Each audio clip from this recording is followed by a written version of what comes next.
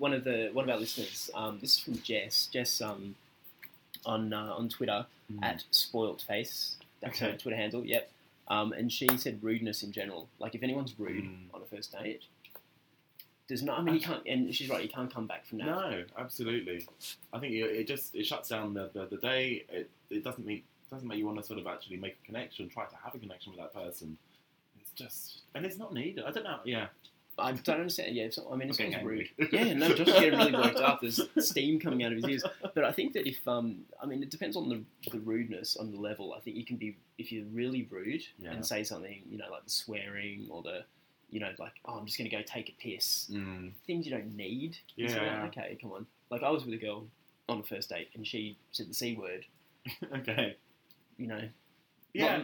First 10 minutes, like, oh, mate, it was an absolute sea of a day. Yeah. I was like, this is our first date. Like, nice impression. Yeah, good. Yeah. Okay. But I think also being rude to other people. If you're on a date and you're having something to eat, and someone's rude to a waitress or a waiter, that's something I can't stand as well. Yeah. So I completely agree with Jess. Like, there's just no need for it at all. You don't need to. Yeah, just keep it to yourself. Especially, you don't really know the person. Yeah. I sort of the other people thing as well. Like if someone's wearing something. And that was, oh my God, look what she's wearing. Yeah. Oh my God. Or, I remember going on a date and 3 girls walked past in short skirts. Yeah. And she was like, oh my God, look at those slags. Yeah. How do you know? They're just going for a night out. That could be my sister. Yeah. Exactly. God.